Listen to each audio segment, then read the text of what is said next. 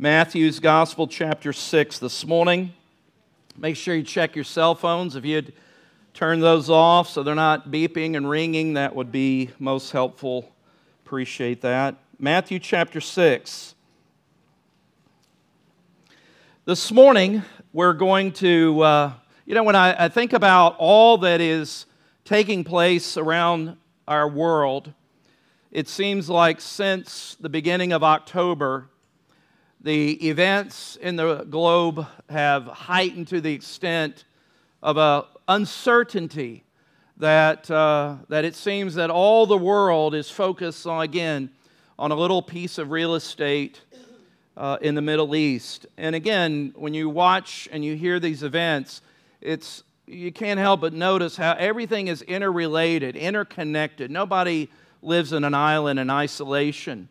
And it's easy that when we begin to contemplate and look at events and things that are going on, and you wonder, what is the future going to be like? What's the future going to be like for my years, my children, my grandchildren, great-grandchildren? And we live with a lot of uncertainty. And I found that when, in my life, what helps me and has always undergirded me and been a foundation is irregardless of whatever it is that I might question or be facing or whatever the issue is, really through the years, it really goes back to what do I believe about God? What do I believe about God? If God is the cosmic Santa Claus that promises every day's a Friday, then that's the way I live my life. And when I face tragedies and I face crises and I face uncertainties, then I begun to wonder what that cosmic Santa Claus is doing and what has he done for me lately? Because I have such a childish and irreverent view of the nature of God. And so my understanding of God, and I'm not talking about deep theology, I'm just saying, what is your foundation of who God is and your understanding? And does that match and square with the testimony of Scripture and the Word of God? One of my favorite authors in this old book I've had for, 40 years, 35 years, something like that, is A.W. Tozer, and this is one of his little books called The Knowledge of the Holy, and it's about the attributes of God. The thing I like about A.W. Tozer, he's been long in heaven now, but he was with the Christian Missionary Alliance, and one of the things I like and recommend people to, if they want to read something that has substance, but it's not long in their reading, the thing about A.W. Tozer is most of his chapters are a few pages because he wrote for so many years for the Alliance magazine, and a lot of what became in his books were those magazine articles. And so they're not really long, but they are pregnant with deep truth about God, the Spirit, all those things. And this one, The Knowledge of the Holy, and I've read this before, but it's worth reading again. And this is something he says right at the very beginning. And again, this is a little book that is on the nature and character of God, the attributes of God. And he says this right at the get-go, right at the very beginning.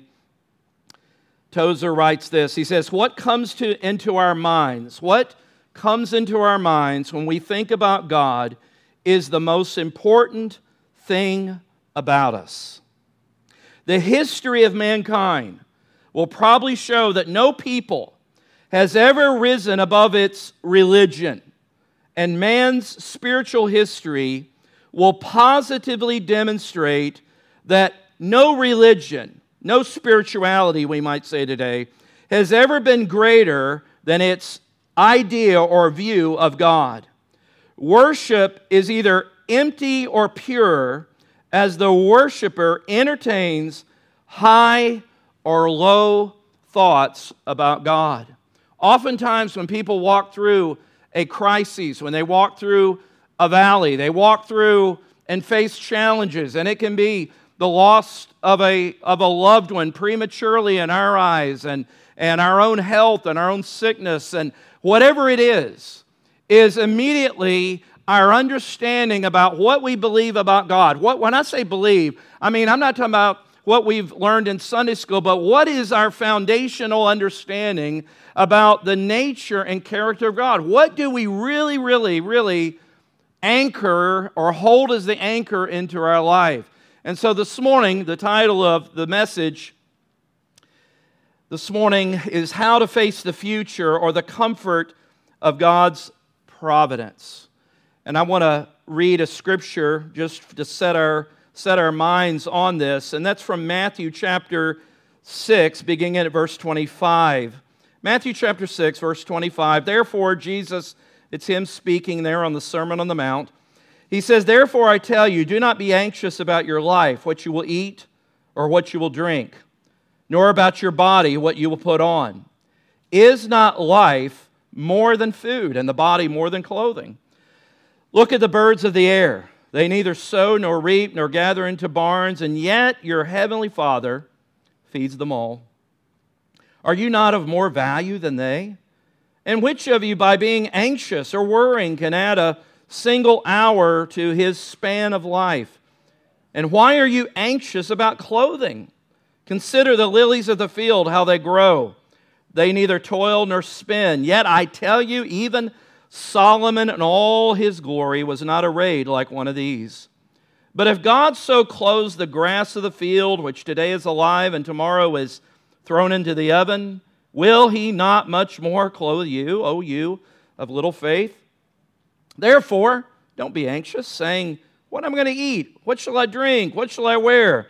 For the Gentiles, meaning unbelievers, for the Gentiles seek after all these things. I think it's the NIV that says, the Gentiles run after all these things.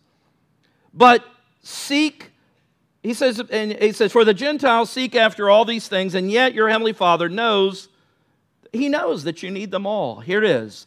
But seek first what?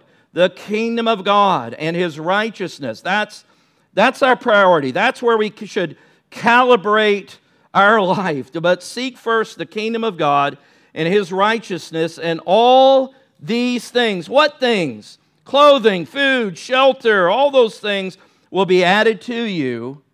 Therefore, do not be anxious. Do not worry about tomorrow, for tomorrow will be anxious for itself. In other words, tomorrow's got enough worries and troubles of its own.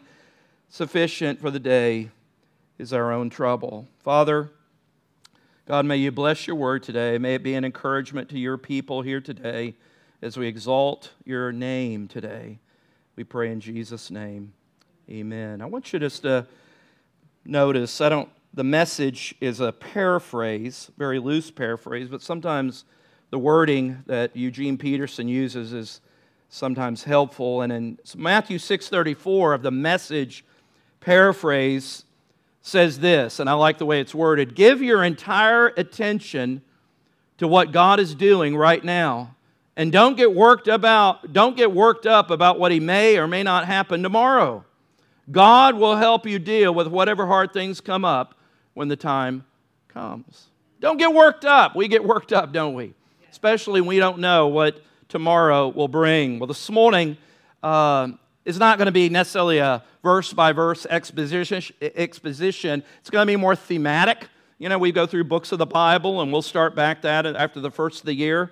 But this morning, I want to look at several scriptures as we speak around this aspect of God's providence. The psalmist writes in Psalm 103, verse 19, in the New American Standard, the Lord has established his throne in the heavens, and his sovereignty rules over all. Notice the same exact verse, but in the ESV translation, the Lord has established his throne in the heavens, and his kingdom rules over all. Sovereignty, kingdom, they are speaking about the same thing. And so this morning, when we look at and unpack this wonderful biblical word, let's kind of refresh our minds a little bit in understanding. And what is providence? When we talk about providence, what is providence? Now you may think, well, I know what providence is. Providence, Rhode Island. That's what providence is. I think NBC, not too long back, had a TV show called Providence. There's Providence health providers, used a lot, but we want to unpack. And what does the Bible mean? Well, before we unpack it, let me just kind of round out a definition that I think is in your handout. By the way, in your bulletin, you have a listener's guide there and some of the quotes and points that I'll have are in the handout, and it'll help you follow along and make your time here and opening the Word more valuable. But there's a definition by Wayne Grudem, who is one of my favorite writers and theologians, men of God, and this is how he defines providence, biblically speaking. He defines it, or again, brings together the biblical definition, that the word providence means to see ahead. The word is not just seeing, it's not just knowing, but actively involved and choreographing the events in our future to a specific end or goal. Okay, there's a big difference than just seeing, but God is actively involved in the future. He goes on to say the understanding from Scripture that God is continually involved with all of His creation. He watches over that which He uniquely made, which He created, and He directs, all those words are intentional, directs all of His creation towards the fulfillment of its divine purposes. You've heard me say many times, R.C. Sproul, who's with the Lord now, I always like just the little phrase he said, if there is a renegade atom roaming the universe outside or a part of God's control, then God by definition is not God. There is nothing outside of God's knowledge and also God's control. God never has to learn anything. You ever thought about that? He never has to learn anything. God knows all. There's 5 statements there in your little handout, just again to kind of give a little cliff notes around this, is that God upholds all things.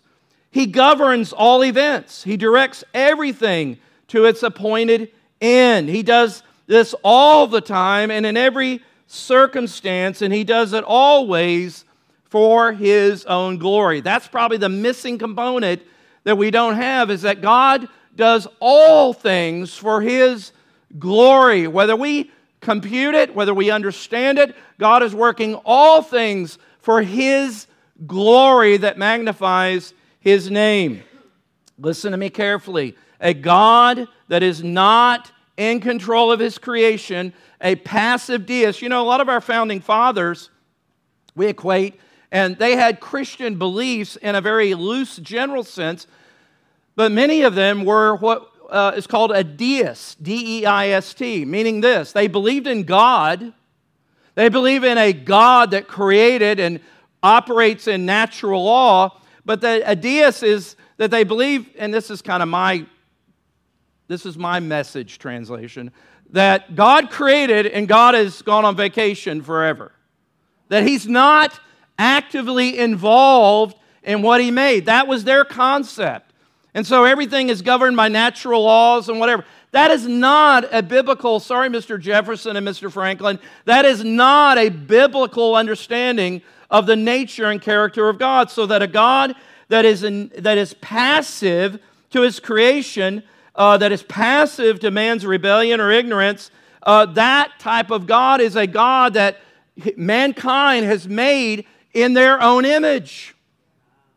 You hear what I'm saying? We think of idolatry as stone and wood carvings. No, an idol is anything that you put in place of God that you attribute your own worship or your own understanding, and we make gods out of our own image that fit our accommodation and what we believe. That is not the picture of Scripture. So God, the Bible presents God. By the way, this is just all introduction, so just hang on. You listen fast and I'll go fast. God cares. Now here's where it comes down to us. When we talk about providence, this is not just some abstract theological, concept. This is the fact of what I read in Matthew 6, is that God cares about the tiniest details of our life. That's what Jesus was saying in Matthew 6. He's intimately acquainted with the tiniest details of our life and our creation. Nothing escapes His notice. God is concerned over everything that He has made. There's nothing too big or too small. As I prayed, He knows when a sparrow hits the ground. He knows the number of hairs on our head. And for some, that's easier than others. He keeps track of the stars in the sky. That the rivers that flow of the oceans. Get this, Psalm 139 speaks about, He sets the day of your birth and the day of your death, and God is in control of everything in between. When you look at a tombstone, you want to know the brevity of life? You look at born 1962, that was the year I was born, and what sometimes is there is a little dash, and then whatever the year that they died. That's the brevity of life, is that little dash. Sobering, isn't it? And here's the thing, God, listen to me, God was there from your conception. Paul said in Galatians 1 that before I was even in my mother's womb, you knew me and had a calling and a purpose for my life. That's why abortion is so abhorrent to a born-again believer. And I would also say this in relation, just by way of setting the table, is that God, because of His providence, God uses everything and wastes nothing. There's no accidents, only incidents with God. Listen, anytime you start talking about the nature and character of God and providence, you always get into what about theology. You know what about theology is? Well, what about blank? Well, what about blank? What about blank? Look, here's something to comfort, it's comforted me. I don't know all the whatabouts. I don't know all the whatabouts. Sometimes people will come to me, and I'm sure Mike, and they want to ask you, they've had maybe a tragedy in their life or a child or son, and they want to ask you, why? Can you tell me why? And after many years, I've learned, don't try to answer what you don't know. See, when you're young in ministry, you do stupid things. You talk beyond your pay grade, right? And I found that, you know what I tell them? I say, look, I can't give you the answer to that. I can't tell you the things I don't know about God, but let me give you this side. There's quite a bit I can say very confidently that I do know about God. Abraham said in Genesis 18:25, he said, "Shall not the judge of all the earth always do right?" Think about that. Always do right. So, I don't know a lot that you're asking me, but I do know quite a bit about God that counterweights my whataboutisms. I know that God is holy.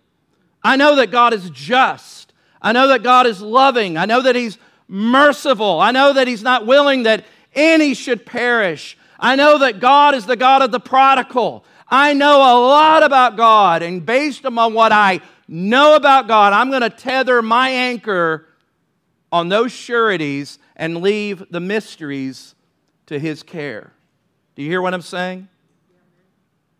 And so this morning, Romans 8:28 is always that great scripture that God works all things together for good to those that love Him and are the called according to His what? Purpose. So, providence, the providence of God. Let me suggest this morning, and use your listener's guide to follow along, and I think this will be helpful. This won't be exhaustive, but hopefully this gives some framework for you to think about some things and consider some things. Three areas of understanding God's providence as we trust Him in an uncertain future. God's providential power. Number one is God's providential power. Just some thematic headings. You see, providence, like sovereignty, they almost kind of work together. But sovereignty speaks about God's absolute rule. Providence speaks about God's guidance in this rule, okay?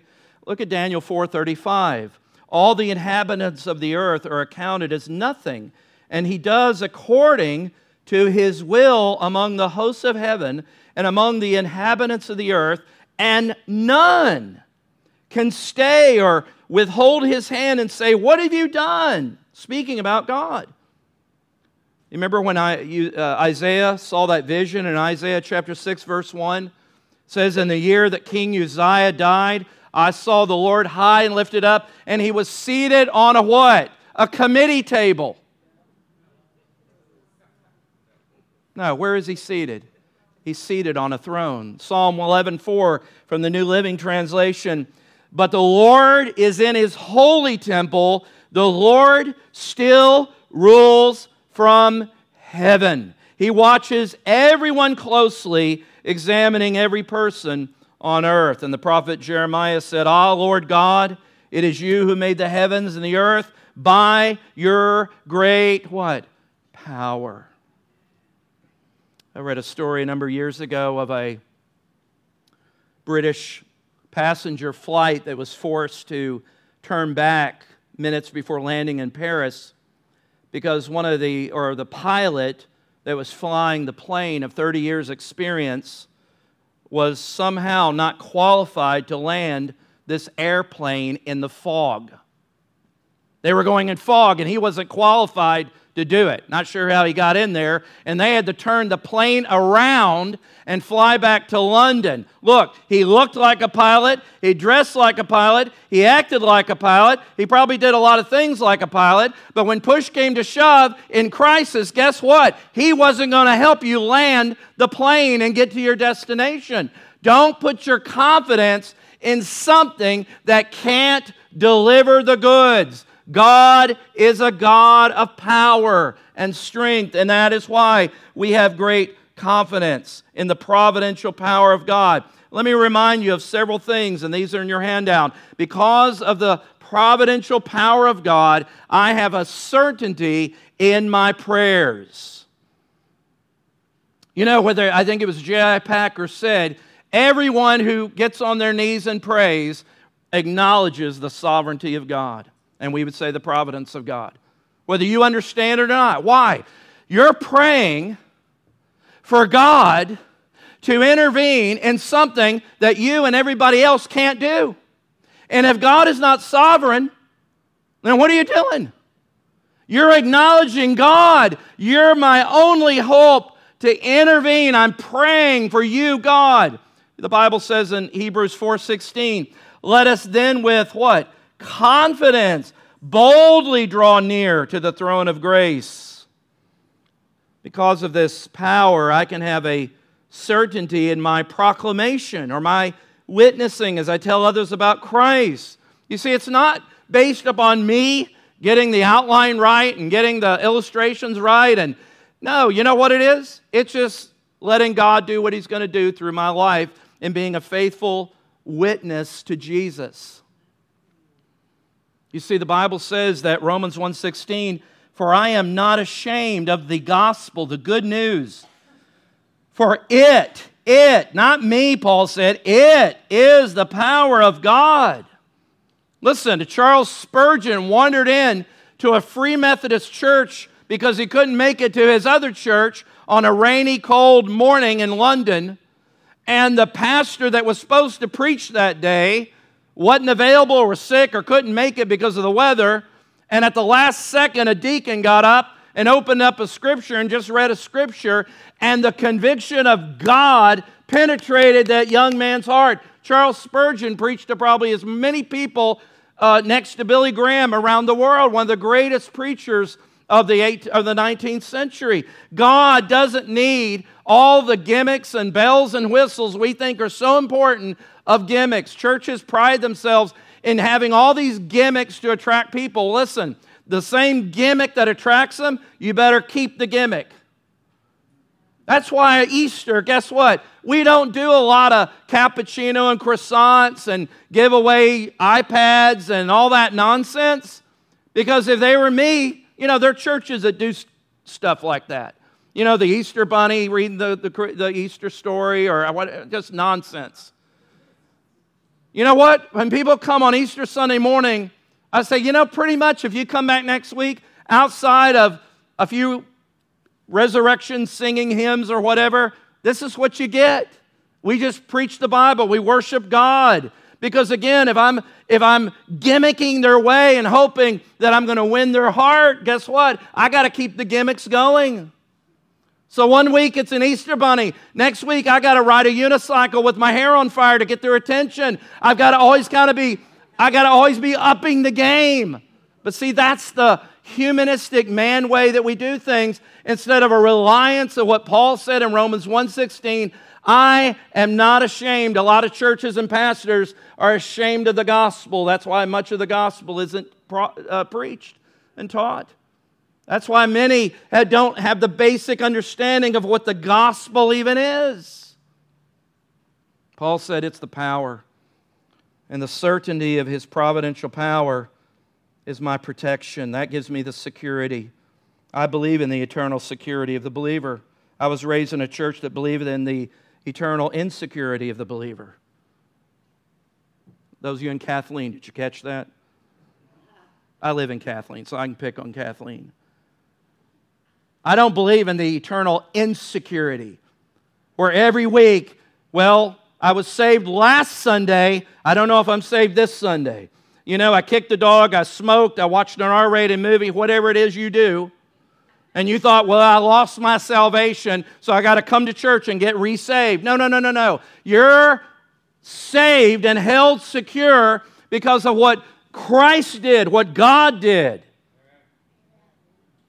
In Romans 8, great chapter, Paul said, for I am sure, I'm confident that neither death, nor life, nor angels, nor rulers, nor things present, nor things to come, nor powers, nor height, nor depth, nor anything else in all creation. He's like, give me their names.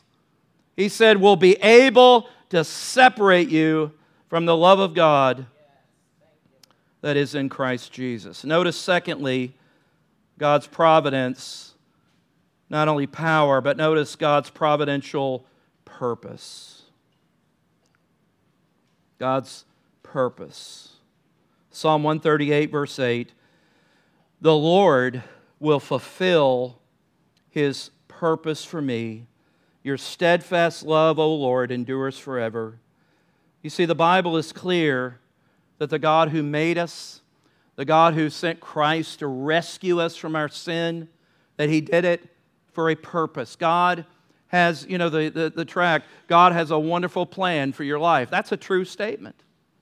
I know people kind of make fun of it and blah, blah, blah, but that's true. I believe, look, I don't know who's what and when, but I just presume that everybody's a candidate for the love of God. Isn't that probably a good idea, right? Aren't you glad I don't have to figure that out? God does have a wonderful plan for your life. If you're interested, you know, you're interested, and He's going to fulfill that purpose. Listen, it's not fate, it's not chance, it's not luck, it's not coincidence that you're breathing right now. You are alive because God wanted you to be alive. Think about that. God wants you to be alive. The Bible says the Lord will fulfill His purpose for me. Think about this, is that God who made you, designed you, He prescribed every single detail of your body. He deliberately chose your race. That's why racism is so crazy and stupid. God chose your race. God chose the color of your skin. He chose your hair, your feature. He custom made you the way that He wanted you to be made. He designed your gifts, your talents, your intellect, your interests, all those things. He was crafting a unique personality. He doesn't need a duplicate of you. He's got you as a unique creation, and He's got an eternal purpose and destiny for your life. One of the saddest things across the street is a cemetery, any cemetery. And I remember years ago, my uncle said the saddest thing about a cemetery is all the buried potential in that cemetery. There might be the cure for cancer in that cemetery. There might be the next great Apostle Paul, Billy Graham. I like Psalm 139. That's where I take a lot of this, and I want to read it from a different translation. Psalm 139, verse 13. David says, "You made my whole being. You formed me in my mother's body. I praise you because you made me in an amazing and wonderful way. What you've done is wonderful. I know this very well. You saw my bones being formed as I took shape in my mother's body. When I was put together there, you saw my body as it was formed." Do you see the intentional purpose of God in the life creation of a child? All the days, look at this, verse 16, all the days planned for me were written in your book before I was 1 day old. Before there were any, the New King James says. God created you for a purpose. You were made for God. And I think one of the struggles that many times we have is we go through life struggling with the sense of, why am I here? What is my purpose? And until you understand who you are and what God made you to be and what God has, and understand that my place and my purpose is, first of all, in knowing Him. Not so much what I do, but God's purpose is that I would know Him and love Him and glorify that my life would be wrapped up in Him. That's the first purpose. And there's all sorts of different ways. There's mystical ways that people have by saying, well, if you want to find your meaning of life, look within yourself. Well, let me tell you something. I've looked in myself and I didn't like what I found.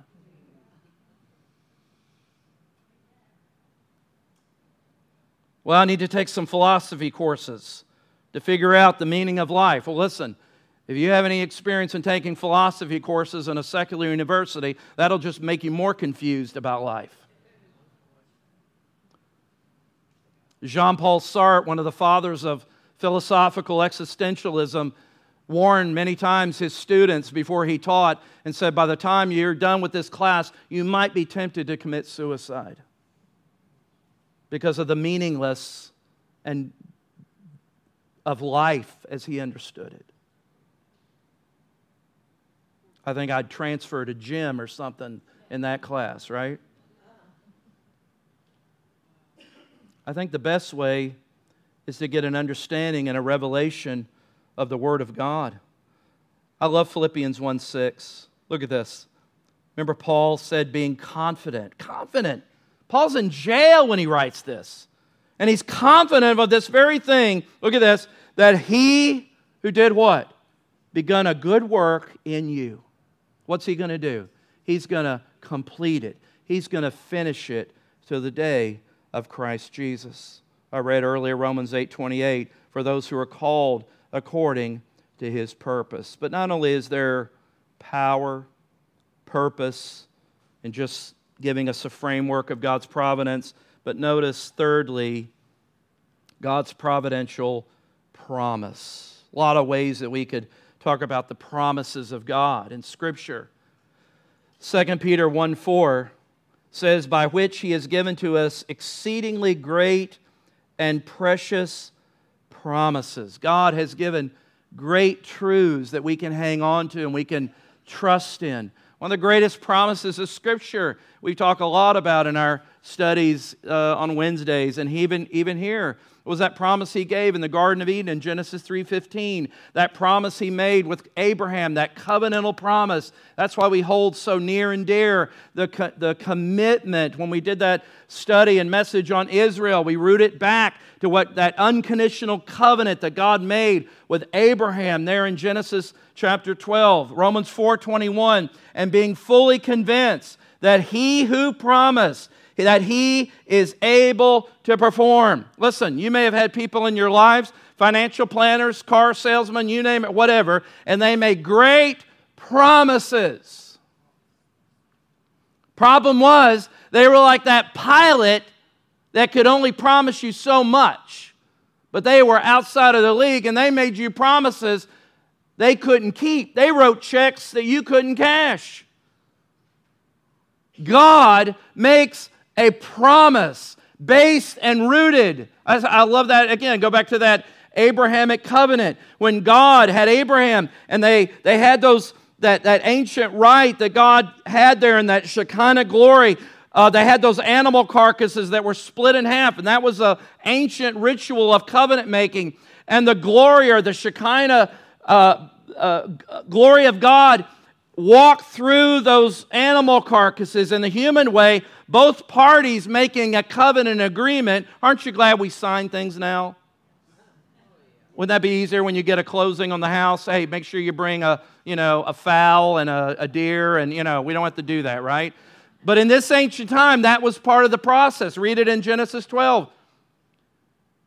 And normally both parties would walk through in between, and the emphasis of the sacredness of that covenant was that if either one of us break this covenant, may it be done to us as these animals. That's how severe and serious that covenant was. But when God made covenant with Abraham, guess what? Mr. Abraham, he didn't walk through the middle of that. Only God did. God made covenant with himself, because guess what? God knew Abraham and Tim Campbell can't keep their end of the agreement. That's why we call it an unconditional. Unconditional. God is faithful even when we are what? Unfaithful. Now that should get an amen, at least from somebody.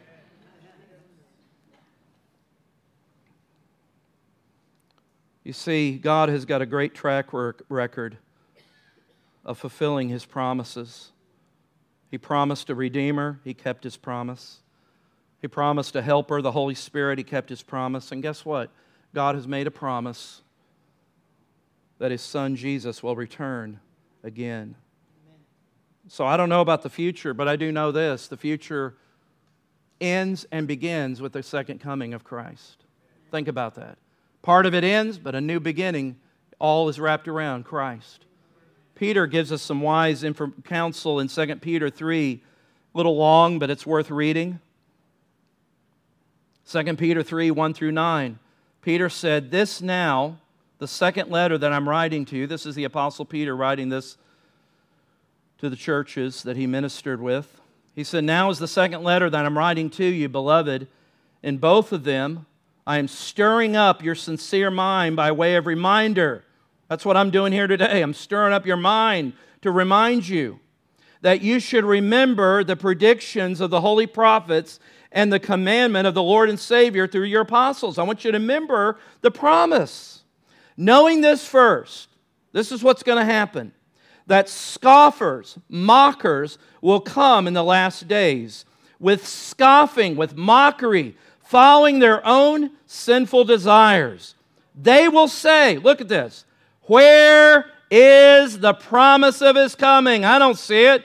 For they'd say, "Ever since the fathers fell asleep, all things are continuing as they were from beginning of creation." Look, there's no hope, there's no future, there's no second coming. Everything is just the way it's always been. Peter says in verse 5, notice, "For they deliberately overlook this fact." I don't know about you, but a man that witnessed and held and touched and saw a resurrected man that's writing these words, I'm going to kind of tilt my belief system to what he's saying here. All right? Just that's a freebie.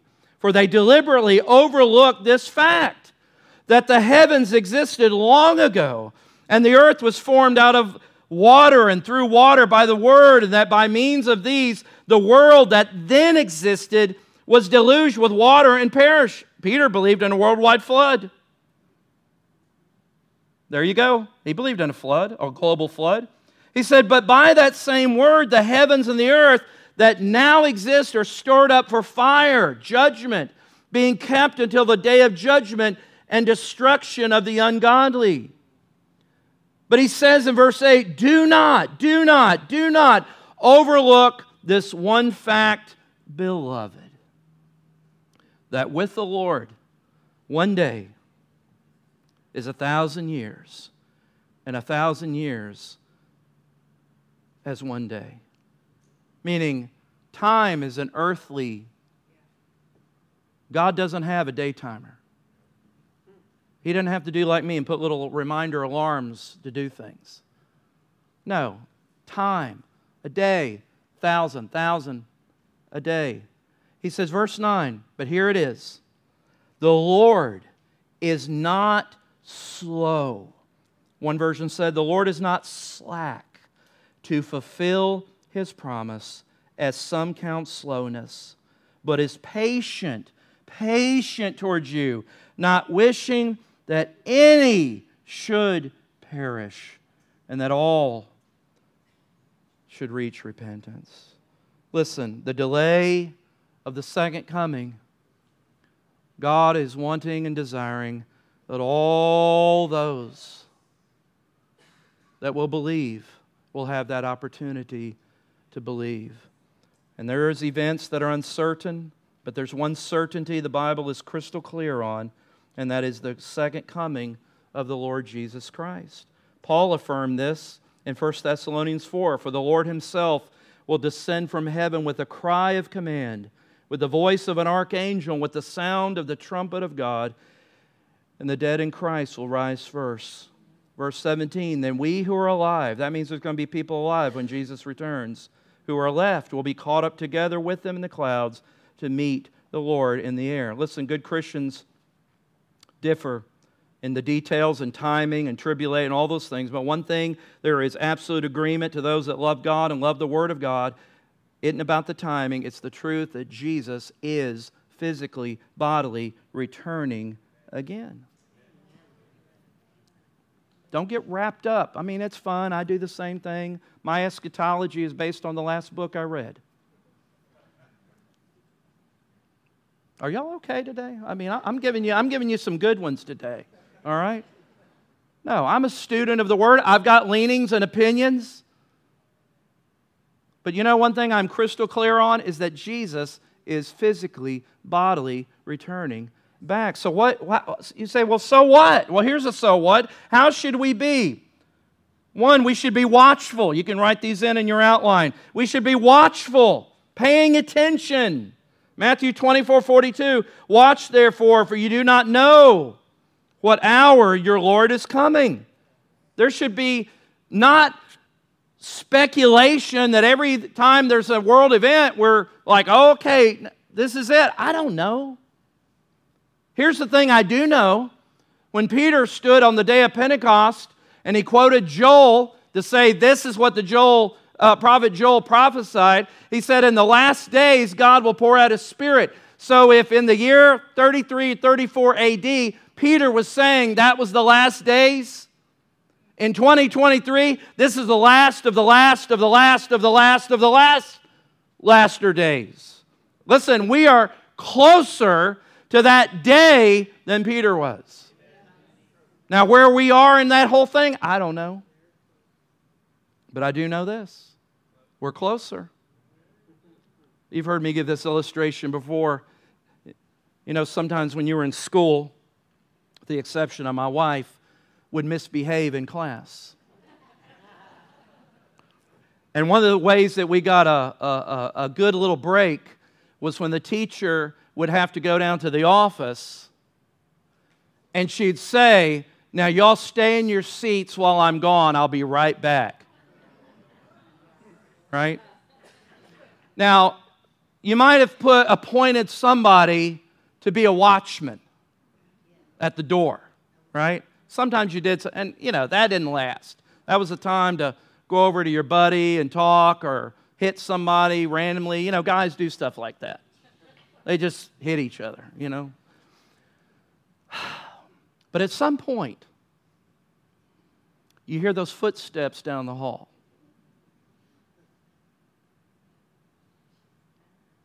And what do? If you're smart, you get back in your seat and look like a little angel. Listen, guys, we can hear the footsteps coming down the hall. And that's why the Bible is saying, what should you be? What kind of people should you be? Be watchful, pay attention. But He also says, be prayerful. Jesus said in Luke 21:36, "Watch therefore and pray." Watch, pay attention, pray. Pray for what?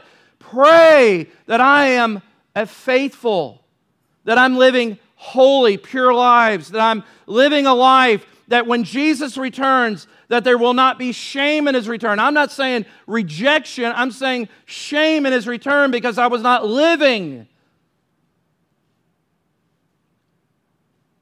to the degree that I professed my faith to be?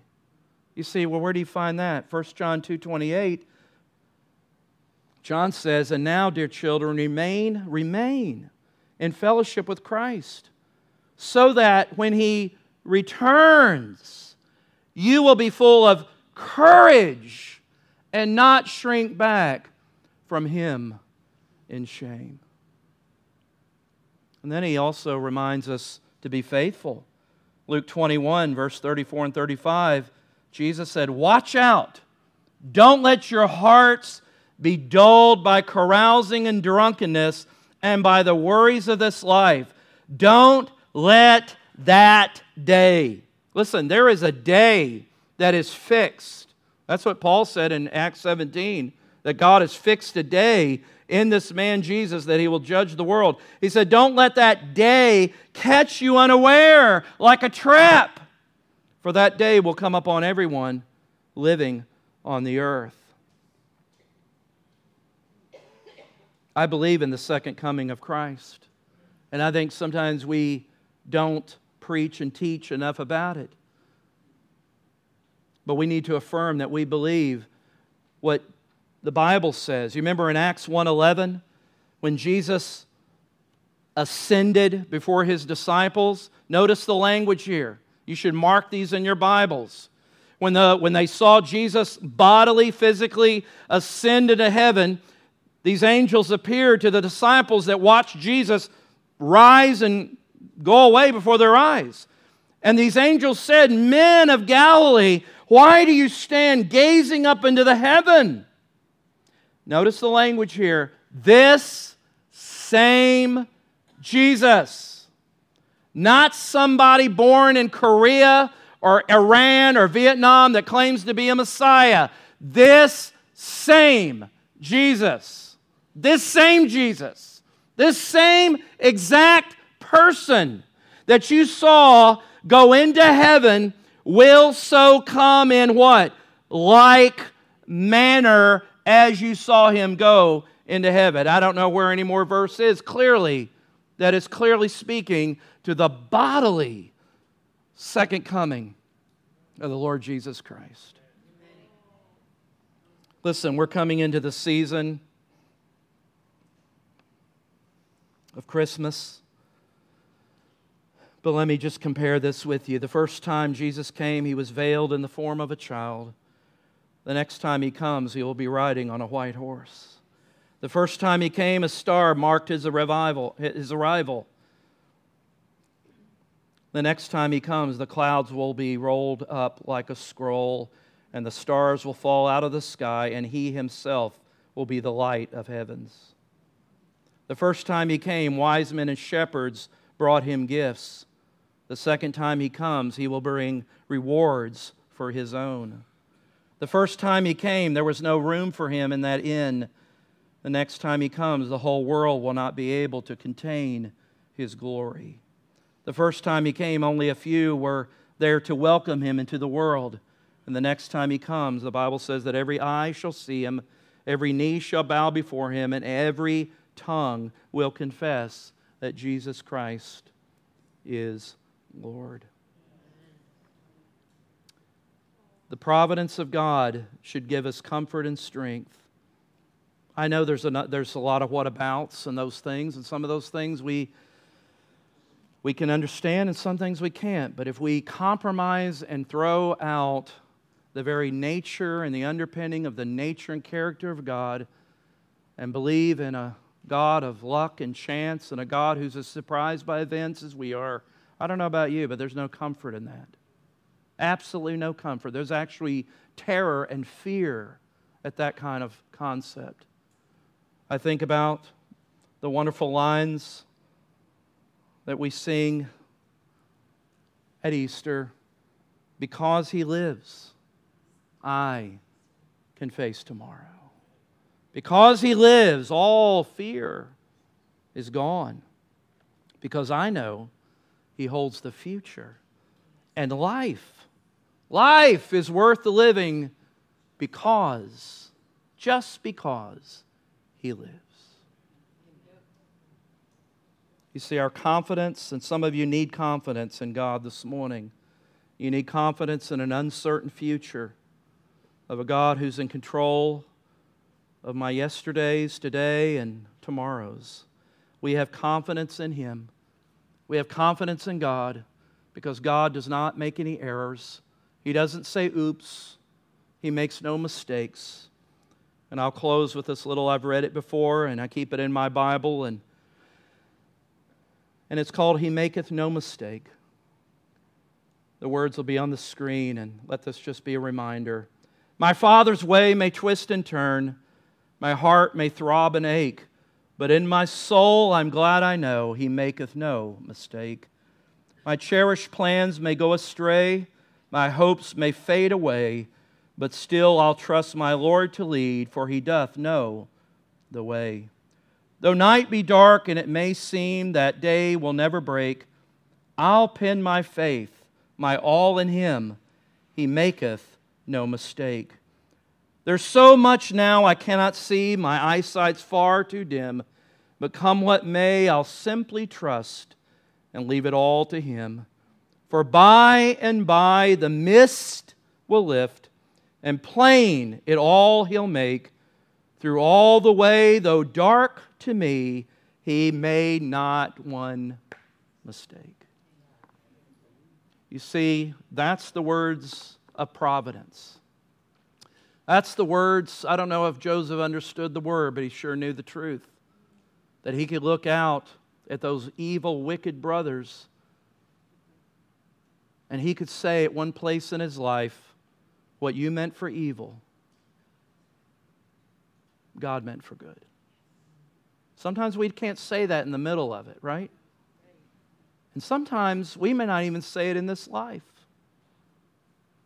Do you realize that sometimes we don't get all the answers in this life? But when we look full into His what? Wonderful face. Right? Eyes of Jesus. Our eyes upon Him. Let's pray, Sherry.